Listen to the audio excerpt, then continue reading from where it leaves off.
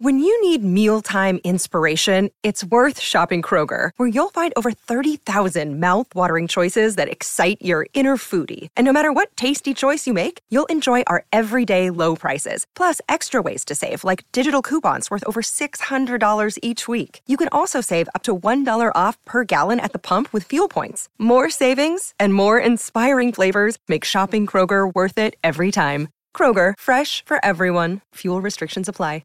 Another day is here, and you're ready for it. What to wear? Check. Breakfast, lunch, and dinner? Check. Planning for what's next and how to save for it? That's where Bank of America can help. For your financial to-dos, Bank of America has experts ready to help get you closer to your goals.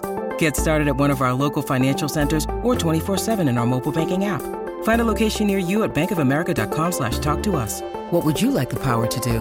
Mobile banking requires downloading the app and is only available for select devices. Message and data rates may apply. Bank of America N.A., member FDIC. Hello, everybody. This is Marshall Poe. I'm the editor of the New Books Network. NBN listeners like to read books and buy them. So we thought we'd tell you that right now, our friends at Princeton University Press are having a remarkable site-wide sale. You can get 50% off books, including ebooks and audiobooks, with the code 50, F-I-F-T-Y, at checkout until May 31. You can save some real money on Princeton University Press books. I encourage you to go there and check it out.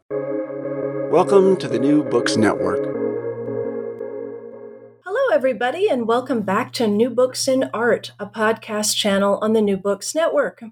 I'm Allison Lee, one of the co-hosts of the channel and assistant professor of art history at the University of Louisiana at Lafayette.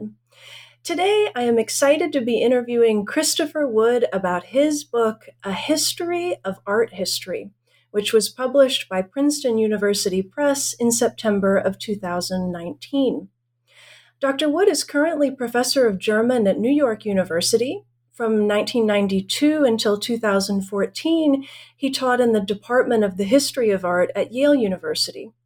He is the author of several important books, including Forgery Replica Fiction, Temporalities of German Renaissance Art, and my personal favorite, Anachronic Renaissance, which he co-authored with Alexander Nagel.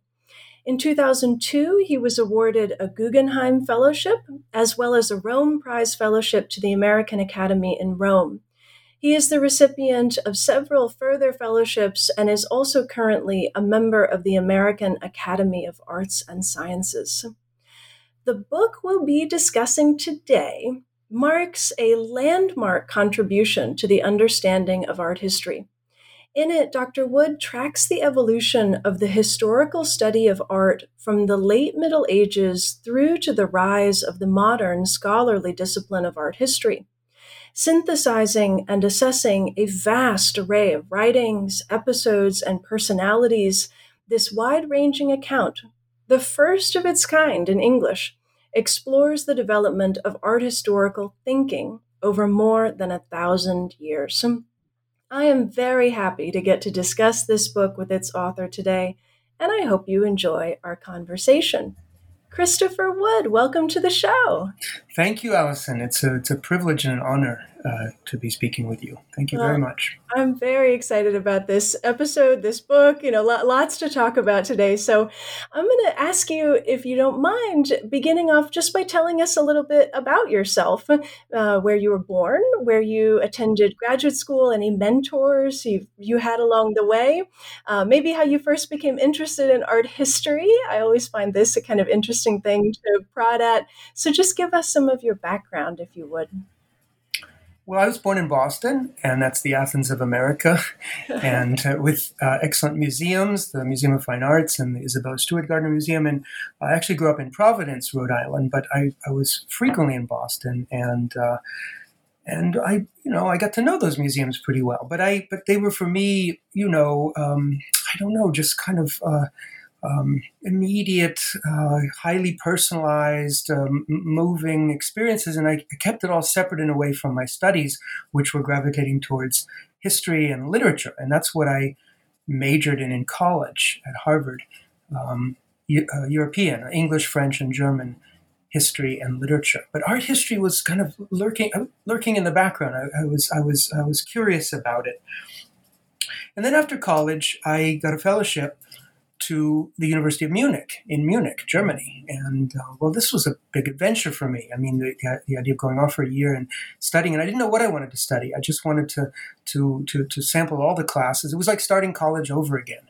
And I looked into some philosophy courses, some history courses, but then I poked my head into the auditorium where the art history lectures were being given, and there were 1,000 people in the audience.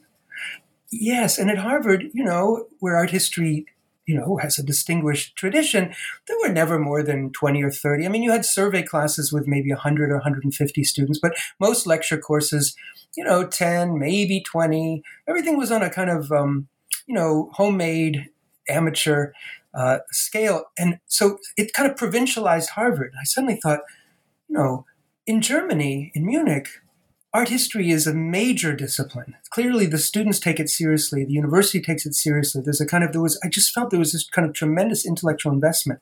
So I started learning about the history of the discipline. And I suddenly realized that the discipline is a relatively modern discipline, that it joined the faculties only at the very end of the 19th century in Germany. And I quickly learned, as I was learning German and reading more and more, that that for much of its modern history, from the late 18th till well into the 20th century and even into our century, is in some sense fundamentally a German project in a way. And anyways, I got all interested in art history as a kind of intellectual project, art history as a dimension, let's say, of modern intellectual history, modern cultural history. It's the interaction between art history as a discipline and modernism in the arts. Because after all, they're contemporaneous. Art history emerged as a serious field of academic study in the late 19th century and flourished in the early 20th century, and you know this better than I, exactly in the generations of what we now call, high modernism. So that's kind of how I sort of academicized it in a way. But then so I suddenly realized that art is historical, and art is coordinated with history, and I would say in a way that's been the main theme of art history. That's why it's called art history. It's the attempt to tell the story of art's evolution, but always coordinated with extra artistic reality. That's the fun. That idea, which we sometimes call the contextual study of art or the social history of art. Many people think it was invented in the 1960s or 70s in Britain and America, but in fact, it goes right back to the beginning of art history. You know this, that in the 19th century, that was the default mode of art history, was to coordinate it with worldviews and mentalities, to think about social structures, to think about the economics of patronage. All of this was what art history had to offer. And I, immersed myself in this and got excited about, for example, Michael Baxandall, which everyone really since the 70s, everyone of my generation, but also younger, still thinks of his books on Renaissance art as somehow exemplary and still kind of guideposts for us in many ways. And in fact, I felt that I was, in a way, recapitulating Baxandall's story, because if you read his memoir, which he published right at the end of his life, he also had a kind of much more sort of naive, bodily, I think his father was an antiques dealer or something. I mean, he had this kind of basic relationship to art that many of us have when we're growing up. I'm sure you did too, just wanting to be in museums, wanting to own a few precious things. We all had that. But how did Baxandall academicize his intimacy with art?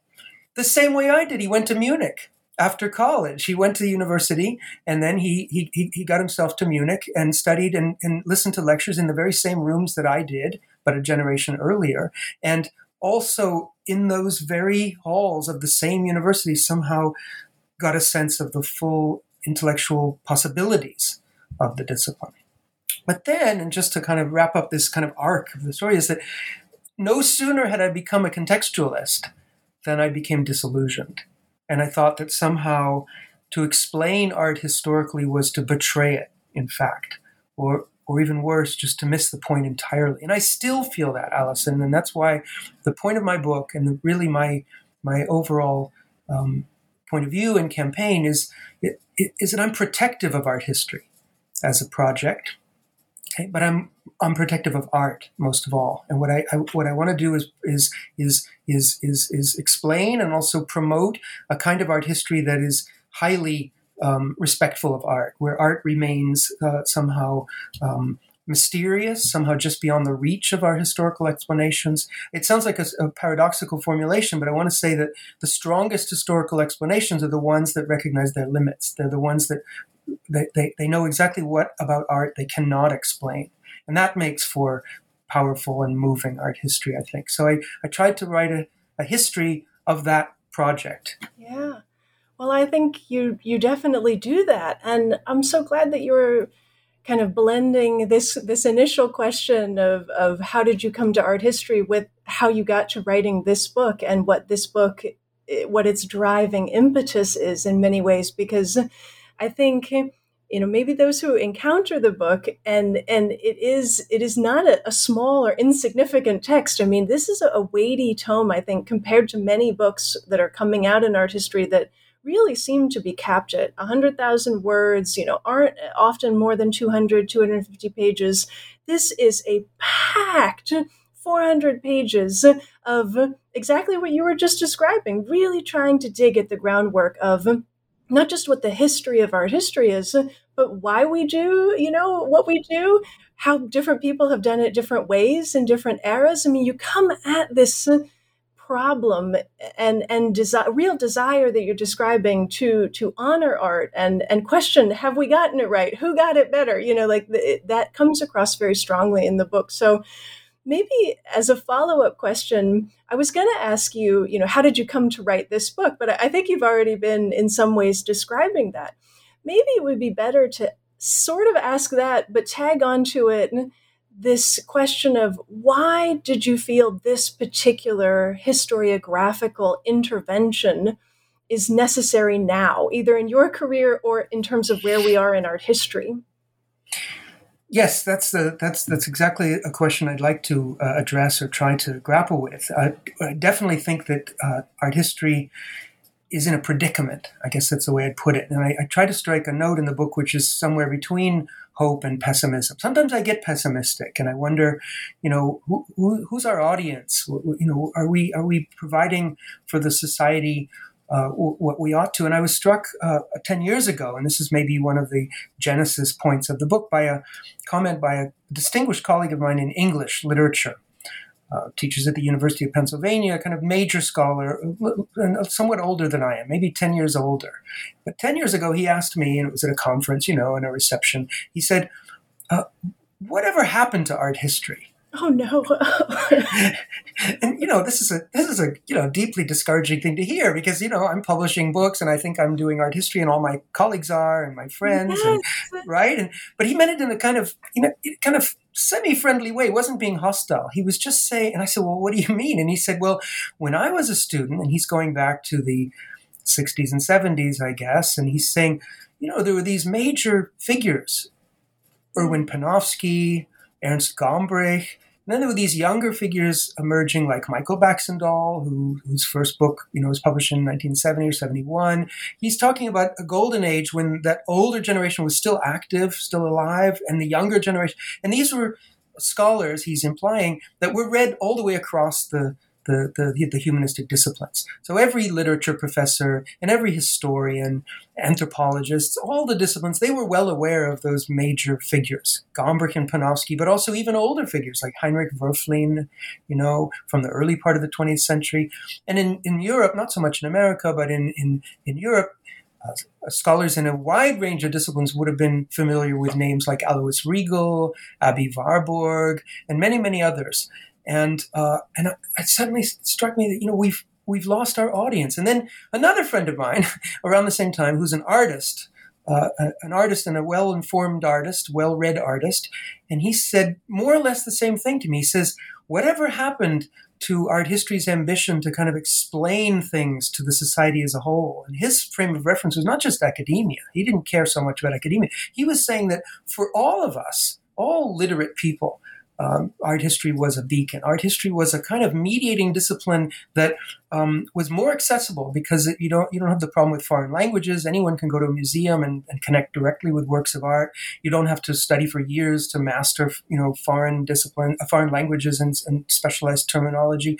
It had this kind of, I guess, a kind of intellectually democratic promise, which he thought, again, it had lost or sacrificed or basically entrusted to the museums. Like the academic scholars have more or less said, oh, you museums deal with that and this is condescending on the part of academics, will say, in your naive kind of way and your, this promotion of a religion of art and so forth, great masterpieces, you go ahead and cater to the public. We're doing much more critical, challenging studies that address only each other, but really only each other, really only within art history, because as the other scholar indicates, we've lost the readership in literature and so forth. So, then I did some research on this, and I think I'm ready to make the claim that Gombrich, and I know you, but many of our listeners are aware of who Ernst Gombrich is. He wrote The Story of Art, and he wrote many other books which have wide readerships.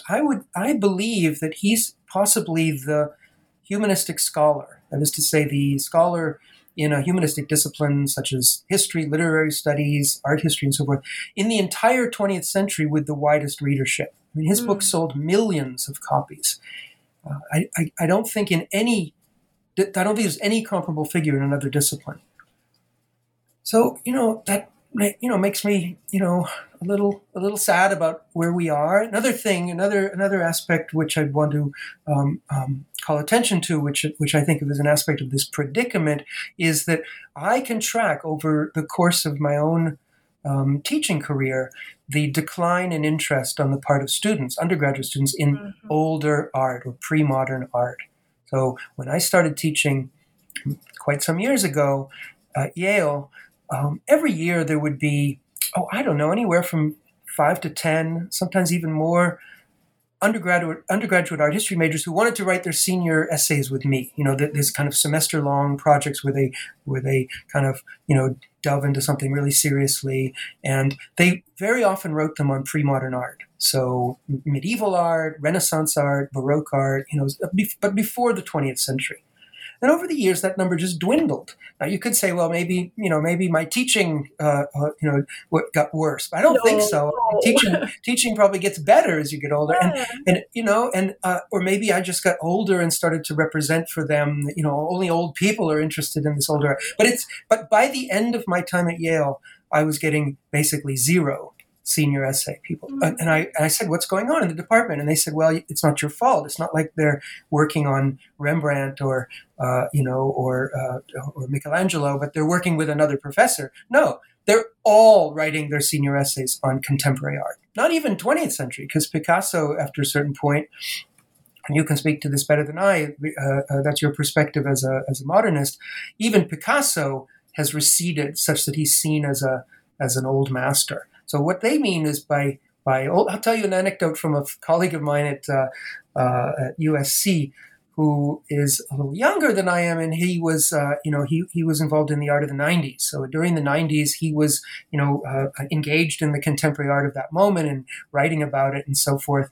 And when he was a young man, and he was lecturing at USC on modern and contemporary art. And one of the students came up to him, kind of bright student, and impatiently said, well, Professor, when are we going to get to the 2010s? When does this course get to, where we are now? And he said, because this, after this long slog through the 90s, and so that's the phrase that the student used. He basically was saying this, the 90s are kind of boring. They've just become a little bit irrelevant. It's great that you're enthusiastic about it, but he's basically saying what really interests most of us in this classroom is where we are now and where we're going.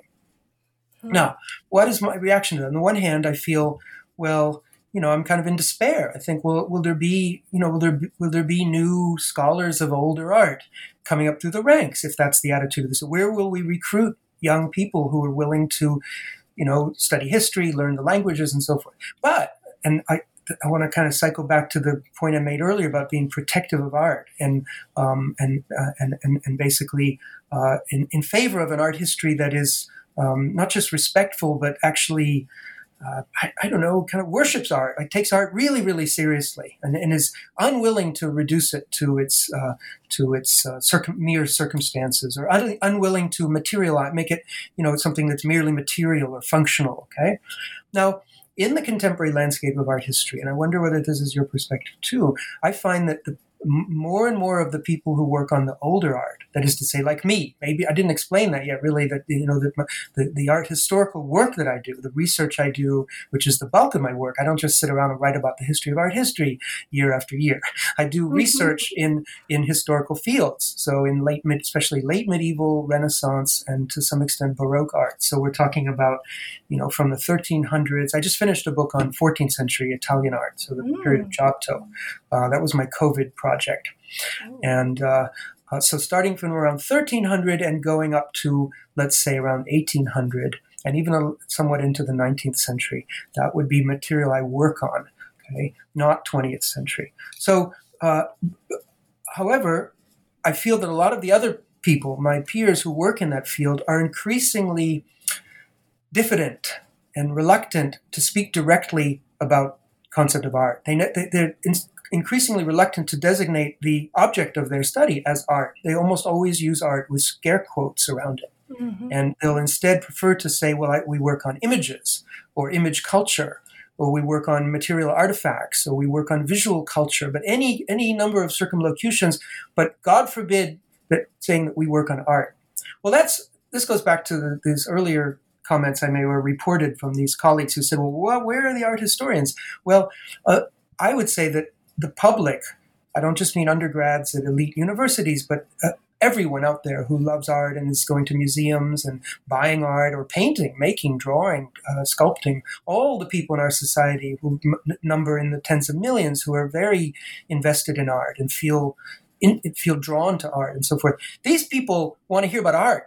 Mm-hmm. All of those listeners and readers want to know about art. And I would say that that's a pact that we made once with society, that you subsidize us in various ways and we'll go do research and we'll come back and tell you things about art that are going to make you feel closer to that art. That seems to me a basic pact. Well, that pact has been broken by many of my peers who will tell you that, art is a kind of bourgeois fantasy of invented in the 19th century. It's a sort of secular religion. It's meant to replace the old religion. And it's a modern Western construction. And we can't apply the term or impose the term on pre-modern cultures. Well, I would push back against that. But what I want to say is that, and this puts me in this kind of paradoxical position vis-a-vis the younger students and scholars who are obsessed with contemporary art. What do I like about their obsession with contemporary art? I like their obsession with contemporary art because art is in the foreground. They at least believe in art. Mm-hmm. That guy who went up to my friend and said, well, when are we going to get done with the 90s so we can get to the present? That's because he's passionate about art. He's passionate about art that we make now and today, and he's very, very concerned about where it's going, mm-hmm. right? He wants to know, what's next? What's going to be the next big thing in art? Now, that is very precious. That's very precious to me. And it means a lot to me, too. I also want to know where art is going. I don't understand why we can't preserve that passion about where art is and where it's going when we also study the older art. And we ask not where it's going, but where has it been? Where has it been? What are its various peregrinations? Yeah. Oh, I find all this so fascinating. There's so much that I want to respond to and sort of ask about. I'm tempted to say, in response, at least immediately, that I wonder how much the sense that you have that students are very interested in contemporary, want to talk about what's happening now, want to know what the next great art is going to be in the way that you're describing, is a function of being mostly in places in the Northeast where contemporary art is really happening.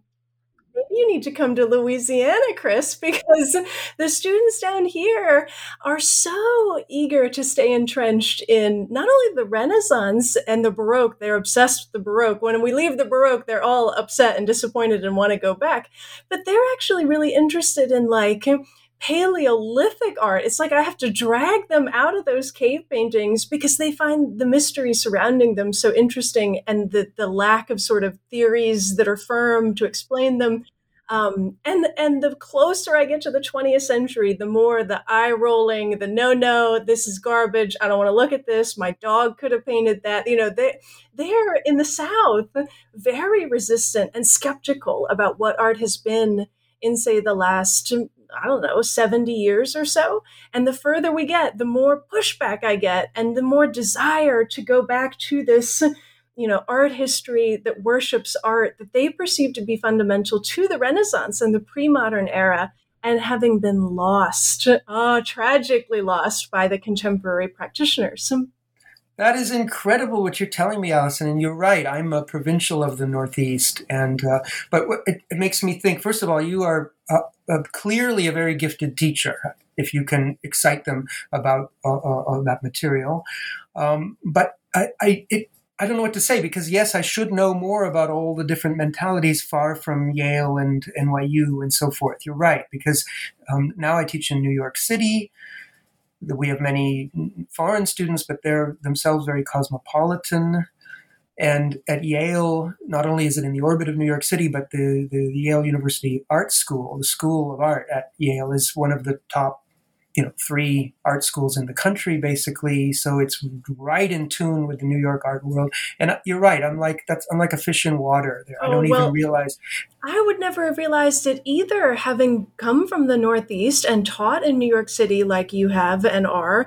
I had no idea what to expect in terms of the difference, and had to really adjust in terms of how I teach. I appreciate you saying you think I must be a gifted professor. I think you're right. You get better as you go, and you learn how to gauge yourself to your audience, I think, is really key. And, down here, the other thing is it's so much more traditionally religious and Christian than in the North, that I don't have to do a lot of explaining of the narratives and altarpieces and things. They're like, yeah, we know who that is. All right, keep going. Tell us more. We know who Samson is. We know who David is. They just get that in a way that in New York, I had to really be like, okay, let me tell you who all these people are. It's very different in a way I never anticipated. And I do think, oh, sorry, go ahead. No, I'm just I'm listening with great interest. I have mixed feelings, because part of me would like to have students whom I didn't have to kind of get on my knees and beg them to love this art. They come with a natural respect for it. On the other hand, I don't approve of their attitude towards modern and contemporary art. I mean, I'm not. I do not share that at all. I think that the modernism is an irreversible phenomenon. It just engulfs our whole culture. Modernism is not something that's optional in a way. It's that one has to just live in it and accept it. And I think I would tie this into, because I said earlier, and maybe would want to return to that in the context of what we're saying, which is very, very interesting, this kind of resistance to modernism on the part of many people, that it is tied in with art history. Because I mentioned briefly earlier that I thought art history was a discipline that was kind of entangled with modernism in many ways. And the reason I say that is because, let me backtrack a little bit to Romanticism, which is obviously the kind of matrix of, or at least the way I see it, I don't know how you see it, but the matrix of modernism. And I'll say what I mean by that. Romanticism is the big turning point in my book, and it happens sort of in the middle. And what happened in a nutshell is that for the first time, and it happened quite quickly within a couple of decades or so, a number of people started looking with generosity and appreciation at medieval art, medieval European art. If you walk into the Metropolitan Museum or go to the cloisters or any major museum, you'll see medieval Christian art displayed, and medieval secular art, for that matter, displayed side by side with equal standing to the works of the Renaissance and Baroque and modern. But that standing and status, the high status that medieval art has as art, is something that was basically invented or discovered for the first time in the late 18th and early 19th centuries. Up until then, medieval art was seen as an embarrassment. Mm-hmm. And it was a period of decline when the achievements of Greek and Roman painters and sculptors were forgotten, and painters forgot how to paint, sculptors forgot how to sculpt. They They continued, persisted in some traditions, basically. But, to the eyes of a Renaissance painter, medieval art was just an embarrassment. And modernity, that is, by modernity now I mean the Renaissance, was all about forgetting that as quickly as possible, destroying most of it or putting it away in cupboards, and replacing it with the beautiful, technically proficient paintings and sculptures of the Renaissance. And I'm speaking of the Italian Renaissance, but also Northern European artists like Leonardo da Vinci, Raphael, Michelangelo, Titian, Albrecht Dürer, and so forth, all leading on to the great art of the Baroque, Rembrandt, Velázquez, and so forth. From their point of view, medieval art was just a dark cupboard worth it. Hey, it's Kaylee Cuoco for Priceline. Ready to go to your happy place for a happy price? Well, why didn't you say so? Just download the Priceline app right now and save up to 60% on hotels. So whether it's Cousin Kevin's Kazoo Concert in Kansas City, go Kevin, or Becky's Bachelorette Bash in Bermuda, you never have to miss a trip ever again. So download the Priceline app today. Your savings are waiting. Go to your happy place for a happy price. Go to your happy price, Priceline. So suddenly, in the late 18th, early 19th century, a certain number of tastemakers, let's call them, started looking again at medieval art, and they said, well, actually, these works have a special quality. They may be crudely made often, but they have a soulfulness. They have an authenticity. They have an intensity. They have a gravitas that many of our modern works of art lack. Modern art was, by modern again now I'm meaning late 18th, early 19th century, was becoming very self-conscious, very mannered, relying on all kinds of tricks, maybe looking a little bit too rhetorical and so forth. And by contrast, the medieval art, as primitive as it might be, was in fact more authentic and valuable. And this was a complete overturning of taste, basically. And I call this an ironic mode of thinking about art history. And by ironic, I mean basically a kind of redistribution of value and blame, or praise and blame, whereby the mighty are cast down and the lowly are raised up, And so suddenly all the values get reversed. And it became, by 1820, it became respectable but still kind of exciting to say something like, well, this anonymous wood carving from the 12 or 1300s is to me more precious and valuable than this painting painted in Rome in 1590 or something, which is, hanging in an aristocrat's home. And so there's a whole political and a class dimension to this.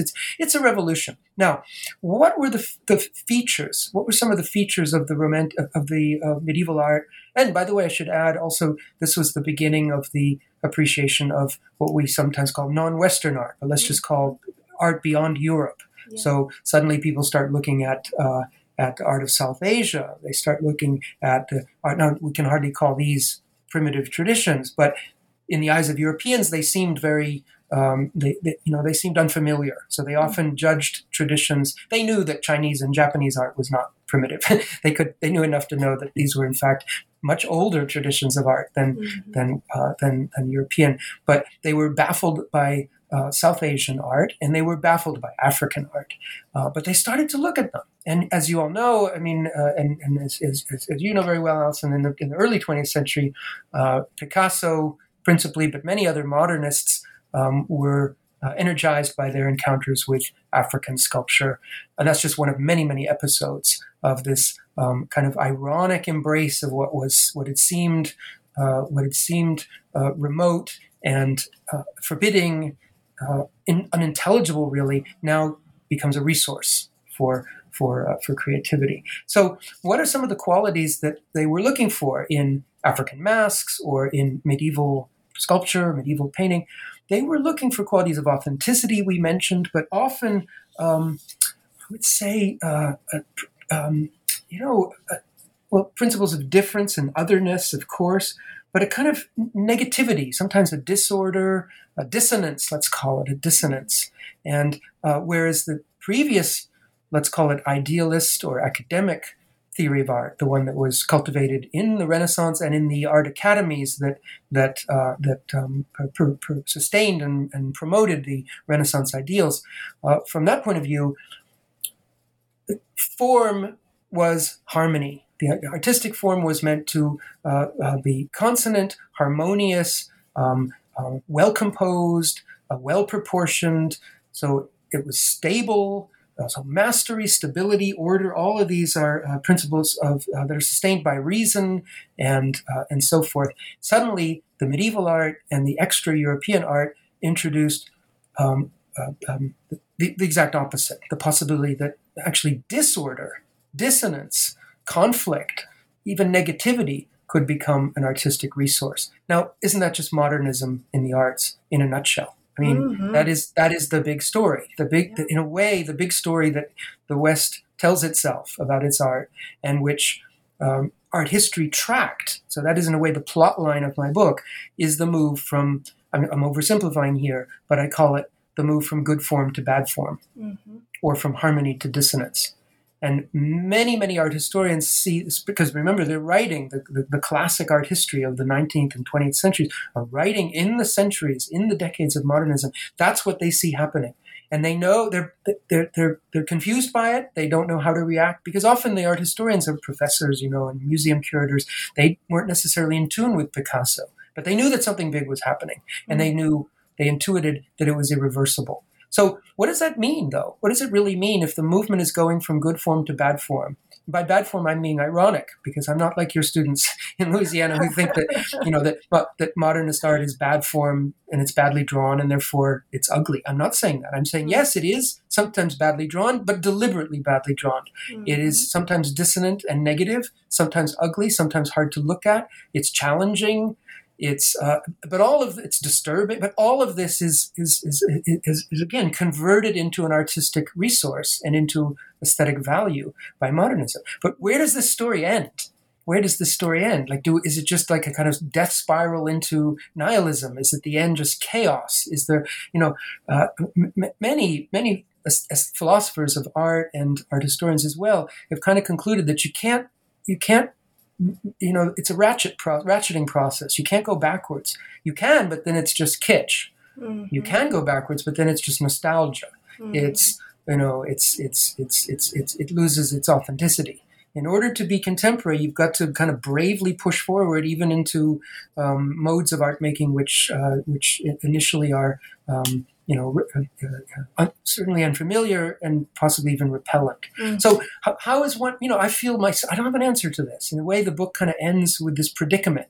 I try to end on a hopeful note. I didn't want to strike this kind of, this dark tone, like ringing the bells. And I wanted to be hopeful because after all, it doesn't belong to me. It belongs to younger people. So, but I ended the book a little early. You'll have noticed that I stopped in the 1960s. Yes, this is actually exactly what I wanted to ask you about next. And I'm so glad, for listeners, I might just pause and say, it might sound like we're not talking about the book, but Chris is definitely talking about what's contained in the book in terms of modernism is such a huge theme that you kind of pivot around constantly, return to, circle back to, the idea of irony and its meaning in terms of art, the importance of form and harmonious form versus, non-harmonious form. These are all major points in the book that serve kind of as threads in this web of this larger history that Chris is expounding.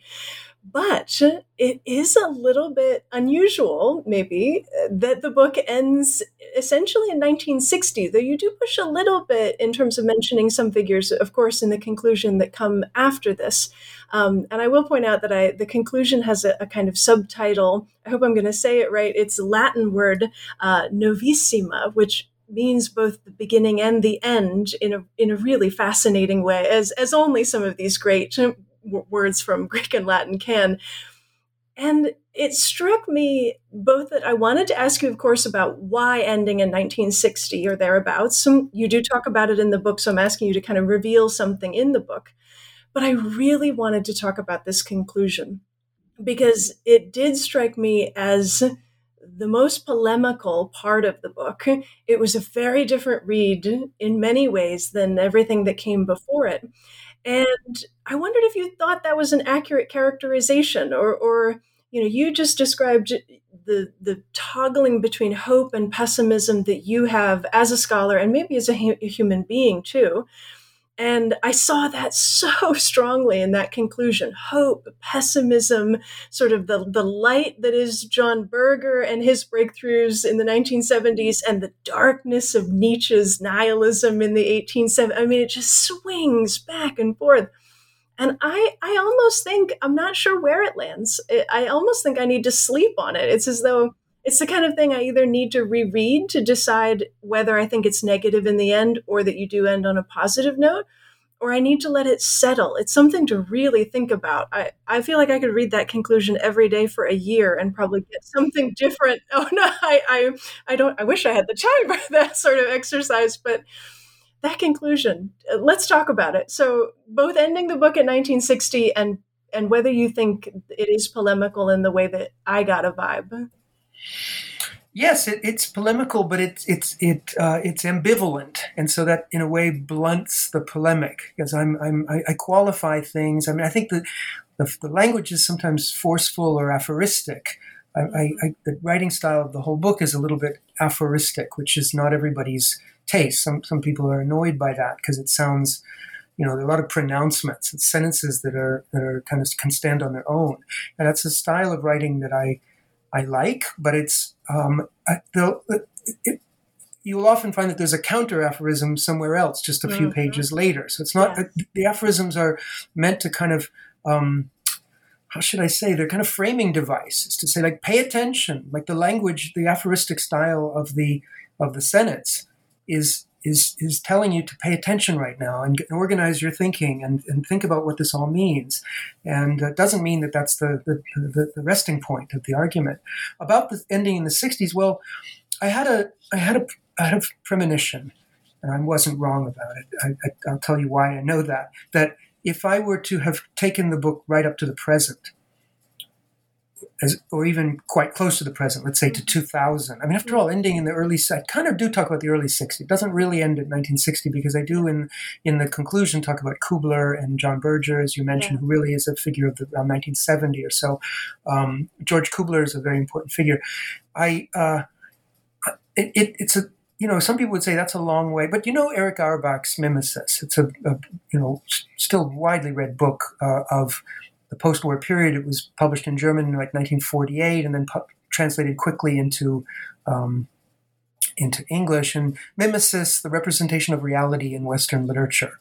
It's essentially a rewriting of the history of Western literature from the Bible and Homer all the way up to modernism in a series of chapters which involve close readings of major works of Western literature. It's a book that everyone should read. It's just still so exciting and compelling. But this was a book written in the late 40s. Where does it end? It ends with Virginia Woolf. He didn't feel compelled to take it up to the 40s. Yeah. He just thought, well, Virginia Woolf, who's writing in the teens of the 20th century, that's a significant moment, and I'm going to end right there. And, you can decide for yourselves, he's basically saying to the reader, where we've come since then. So part of me said, I was also thinking about, Deleuze's book on two volumes on cinema. Gilles Deleuze, the French philosopher, wrote, it's not exactly a history, but it's more like a kind of philosophical meditation on cinema. Right? Well, this was a book written in the 80s, it's sort of relatively late Deleuze, but it ends before the 60s, really. It's really a book about Eisenstein and Hitchcock and sort of classic mid-20th century cinema, right? Auteur cinema to a certain extent, but it does not deal with the avant-garde cinema or film, let's say, of the 60s. Doesn't deal with Andy Warhol, doesn't deal with... it doesn't really deal with anything in the 60s. It just also ends in like 1960. So he didn't mind ending 25 years earlier because he's not writing, it's not cultural commentary. Deleuze is not writing a commentary on his own time. Now, I'm not Deleuze, but I also felt like I can do that. We're doing it now. I can talk, if you like, about where is art history now, where are we going? But that will date very quickly. That's anything true. Anything you or I say right now in 2021 about the state of art history or where it's been over the last few years will sound obsolete in 10 years, if not sooner. Because it's like the difference between journalism and history, right? you write history and you're trying to define a period or to give a shape to a historical period, and you hope that has some authority and it might last for a while. With journalism, that's not what you're trying to do at all. You're just trying to respond to what's happening and shape people's opinions in real time, as it were, on the fly. And I didn't want that. And I knew what would happen if I started writing about the generation of my teachers. And I'm talking now, and I'm just going to evoke a few names, American figures. There are many in Europe who are equivalent, who are also my teachers. But in America, we're thinking of people like Michael Fried, Rosalind Krauss, T.J. Clark, who's British but taught in America, and Svetlana Alpers, many, many others who were our teachers and who are now, getting on in years, but had an immeasurable impact on the discipline. And Michael Baxendall, who in fact is no longer alive, but belongs to that same generation.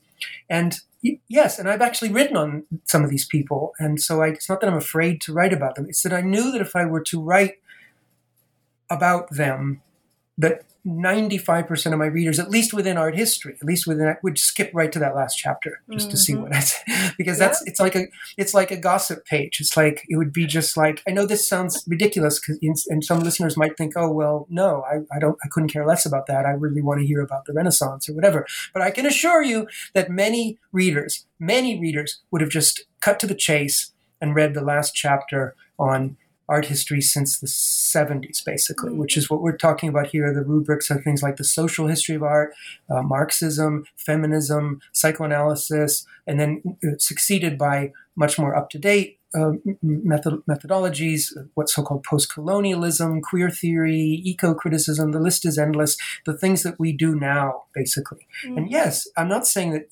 I or anyone would be incapable of coordinating what's happening now with what happening earlier. But I'm kind of leaving it to the reader. Like, you figure it out. I've told you a story that I think you don't know, or you probably haven't heard most of this story. Now you connect the dots and see what happens. I also didn't want to write about living art historians. I just kind of made that a rule.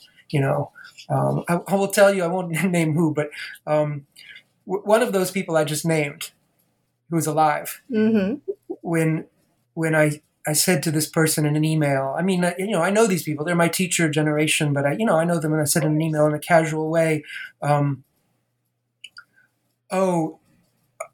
can't remember how it came up. I'd like to send you my book. Or the person, I said, oh, it's finished, or the book is out, or something like that, History of Art History. And the person wrote back, I quake. Oh gosh. Meaning reading, I can't wait to see, I'm afraid, but I also can't wait to see how I appear in your book. And I had to write back, well, sorry, you're alive, so you're not in it.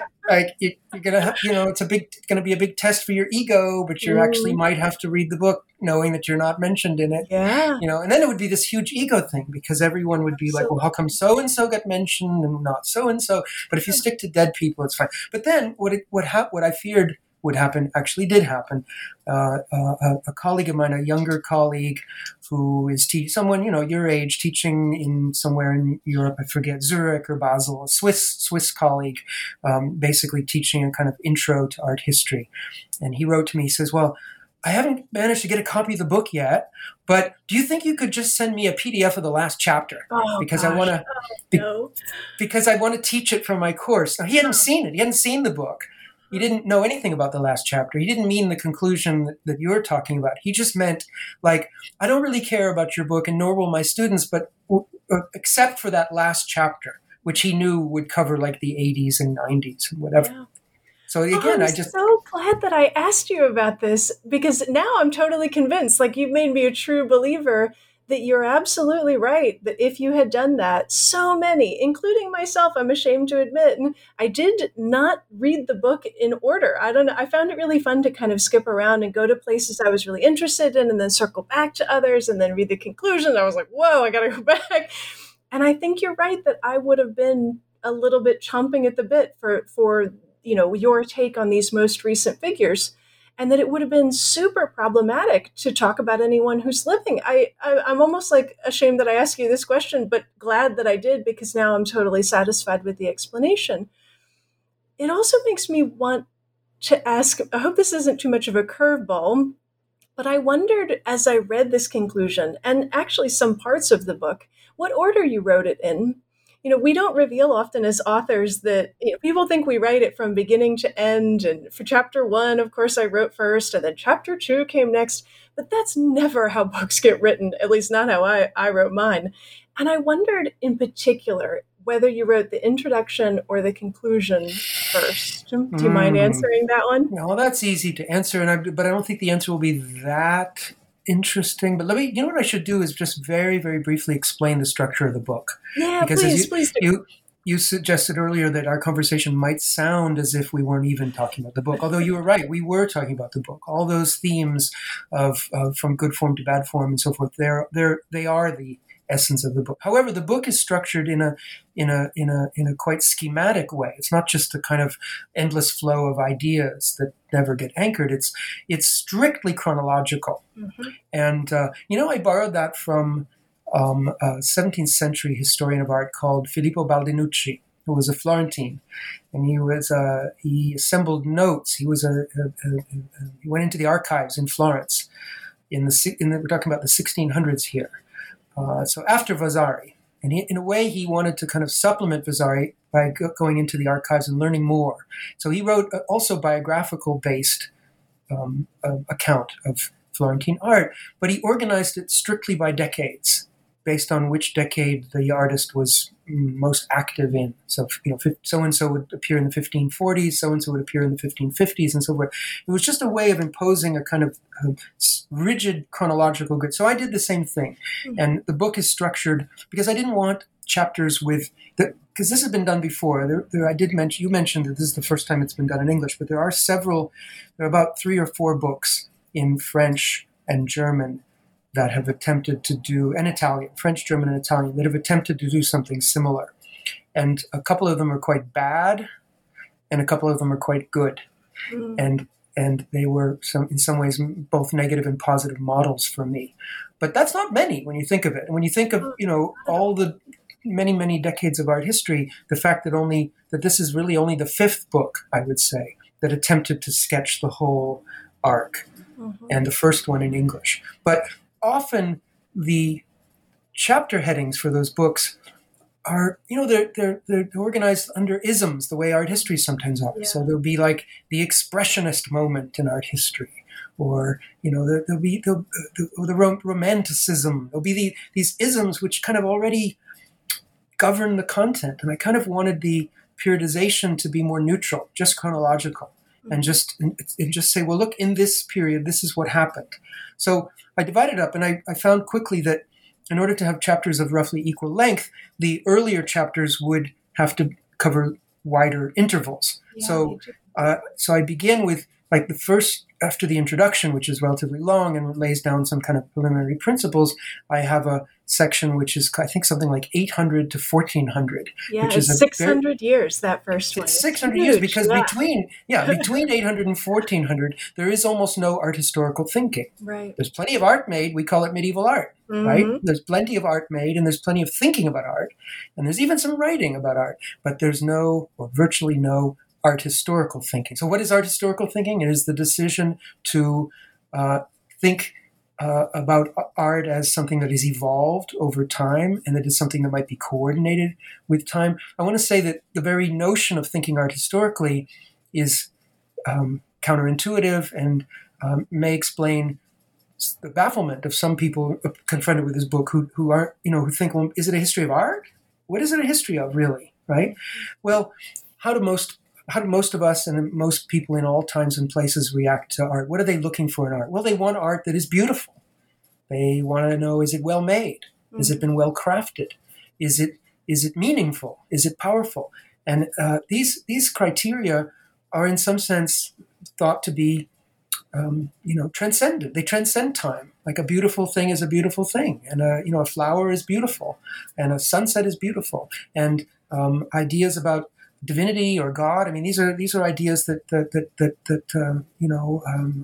span cultures and times, and that art is meant to deliver, in a way, eternity. It's meant to deliver something permanent, something lasting. why would anyone think about it historically? Right? It's a very perverse. It's a very another topic which I'm just going to preempt you because I bet you're going to ask about it is the Eurocentrism of the book. I wasn't actually, though. I did see that reviews, sort of pushed at that, but I didn't find that something that I was troubled by. Honestly, I thought you did a great job of finding ways to draw in. What was it? There's this one moment where you parallel Vasari, who, of course, everybody thinks the book is going to start with, but you do a beautiful job of waiting, I think, till like page 80 or something before Vasari even makes, the appearance that usually is page 1 of books or thinking like this. But you compare his Lives of the Artists to the album preface of Dost Muhammad. And that was just one of so many juicy little morsels of connection to outside of this Eurocentric vision. I understand, I guess, why reviewers would say that, but no, I wasn't troubled by that, Chris. Well, I'm grateful that you weren't. I mean, I don't know how to put this. I'm extremely aware and cognizant of this issue, but I'll say two things. This book is based on primary sources. You might have noticed that I almost never deal with secondary sources. That is to say, I don't spend any sentences or pages debating with other scholars. Mm-mm. The idea of the book is that what I did is, after dividing it up into these periods, is that I went and read all the primary sources that I could and just actually read them. Not every single word, but you can't. Vasari's 8 volumes, I couldn't read every single word, but impossible. I would just steep myself in primary sources, and by that I mean, the people living at the time who wrote in the way that I was interested, who wrote art history of some sort. So this person, Baldinucci, that I mentioned, and then moving on to the 18th century, Johann Joachim Winckelmann, the German historian of ancient art, and also Goethe, the great poet and polymath, who wrote quite a few interesting texts on art history. He's one of the heroes of my book, and so on and so forth. I tried to identify primary sources, and I tried to cast a wide net and include primary sources who were not academic art historians, perforce, because in the pre-modern period there weren't any professors of art history. So poets and painters, in some cases, philosophers, whoever wrote and thought historically about art. So one of my rules is that, as much as possible, I want to read in the original languages. And I don't feel confident as a historian. I would never work on Russian art as you do, because I don't know Russian, and anything I say wouldn't ring true. But I do know a number of languages, so French, German, Italian, and Latin, and I do all right with Spanish and Dutch as well. And I feel somewhat comfortable with Greek as well. But and now Chinese, I actually can speak some conversational Chinese because I taught at NYU Shanghai and studied Chinese for a year. So I do know quite a bit about Chinese art. But nevertheless, my rudimentary Chinese does not help me reading primary sources in Chinese. So for the Chinese material, and that is the other great, in fact, it's a greater and longer tradition. I was very, very worried and careful. And I did, of course, have to read some texts in translation, limited to which texts are translated. There really aren't that many. And then I had many conversations with sinologist colleagues, testing my ideas. And basically my sinologist friends have said, what you wrote is fine. Like, you didn't make any blunders. And that's all I wanted to do. But I just didn't want, I just felt that would be the true Western arrogance, in fact, is to barge into a field like that and imagine that I could make sense of it. So I was very tentative. Now, apart from the Chinese and also Japanese later on, what are the traditions of writing and thinking art historically? Well, art making is universal. All peoples in all times of places have made art, and it's all of great, great value. But art history writing, you mentioned Dost Muhammad, so there's a Persian tradition, where Persian and Ottoman tradition of writing. And that has been some important texts like these album prefaces from which I drew that comparison have been translated and well commented upon by excellent scholars. So I felt comfortable making that comparison between these two contemporaries, Dost Muhammad and Vasari. And I made some comparisons with the Chinese, but there isn't much else really. There are limits to, if I want to say, well, if you're a sinologist and you feel that there's more that should be told from the reverse perspective. I wish someone who is knowledgeable would write the book in reverse perspective, like write a history of art history that's told from the Chinese point of view, where by the European phenomenon is seen as kind of marginal and on the edges. Why not? I'd like to hear that perspective. I tried to do that. I tried to do that with Dost Mohammed, because I said, well, we're all very pleased with Vasari, and in fact, he's one of the protagonists of my book. I'm also very impressed by Vasari. It's a colossal achievement. But on the other hand, compared to Dost Mohammed, his comments on art are rather, they're kind of dry and thin. He just doesn't have Vasari's a wonderful scholar. He was very scrupulous about trying to get the dates right and so forth. But his comments on paintings are not that interesting, really. He often just says, you've read Vasari, he often just says, oh, this painting by Raphael is very, very beautiful. It's just graceful and divine and just so beautiful. And it couldn't be more beautiful. This is not great art criticism. I mean, whereas in the other traditions, including the Chinese, the art criticism or description of works of art is often very, very poetical and very profound. So it took my reading. I had to read in these other traditions in order to put Vasari in a kind of reverse perspective and see his limitations. So I tried my best. So, thank you for not judging me on that. Now, just to go on about the chronology, so 800 to 1400, then 1400 to 1500 I needed only one chapter to cover that whole century. Then I started dividing them up into half centuries. So it goes 1500 to 1550, 1550 to 1600. Then at some point in the 18th century, 19th century, it becomes every 20 years. So 1810 to 1830, 1830. And then in the 20th century, it's every 10 years. So then it's 19-teens, 1920s, 1930s. Each decade gets its own chapter. That's really interesting because it means that the quantity, just the sheer quantity of material is so great. In fact, at this point, you'd have to divide it up almost into half decades. It would be 2010 to 2015, and that's getting a little crazy. So all that to say, that's the overall structure of the book. Yes, there's a long introduction with some basic principles. Then there are these chronological chapters which involve me commenting on primary sources with quite a lot of quotes. I like quotes from primary sources, all translated by me. The translations are all my own from the original languages. No, it's not really. It's just that you find when you go back to the originals that the translations often make mistakes. So you got to read the originals if you can. And then it ends, as we said, in the 60s. I forget where that question began. It's okay. No, I'm so glad. I feel like you're doing something that I'm usually much better about in these interviews, which is at some point sort of pausing and saying, here's the overall structure of the book. There's 21 chapters. They're broken down by this chronology. And I'm so glad that you interjected and sort of returned that sense of the way the book is framed overall, because I think you're right that it's not necessarily a typical way to do it. The isms way would have been the way that when I first cracked the table of contents, I'm not sure what I was quite expecting, because I know your work well enough to know that you go against the grain. You don't necessarily do art history the way that everybody else does. So I tried to open it with just, totally sort of blank slate and absorb what was there. I am so upset that our time is winding down, and as always, we get to an hour, and I still have tons of questions that I would love to ask, and I'm sure listeners are well, I'm hoping that they're intrigued and are going to pick up the book and dive in and explore, and won't hold me to task too much for all the things that I didn't get a chance to ask. You already hinted a little bit, and I've been sort of waiting to ask this, to return to it. The traditional last question here on New Books Network is just to ask you what you're working on now. And you mentioned a book that you finished during COVID, so tell us about that. And if there's even more on the horizon, I'd love to hear about it. Well, that is a book that I literally pushed send on just a week ago. Congratulations! That's huge. Thank you.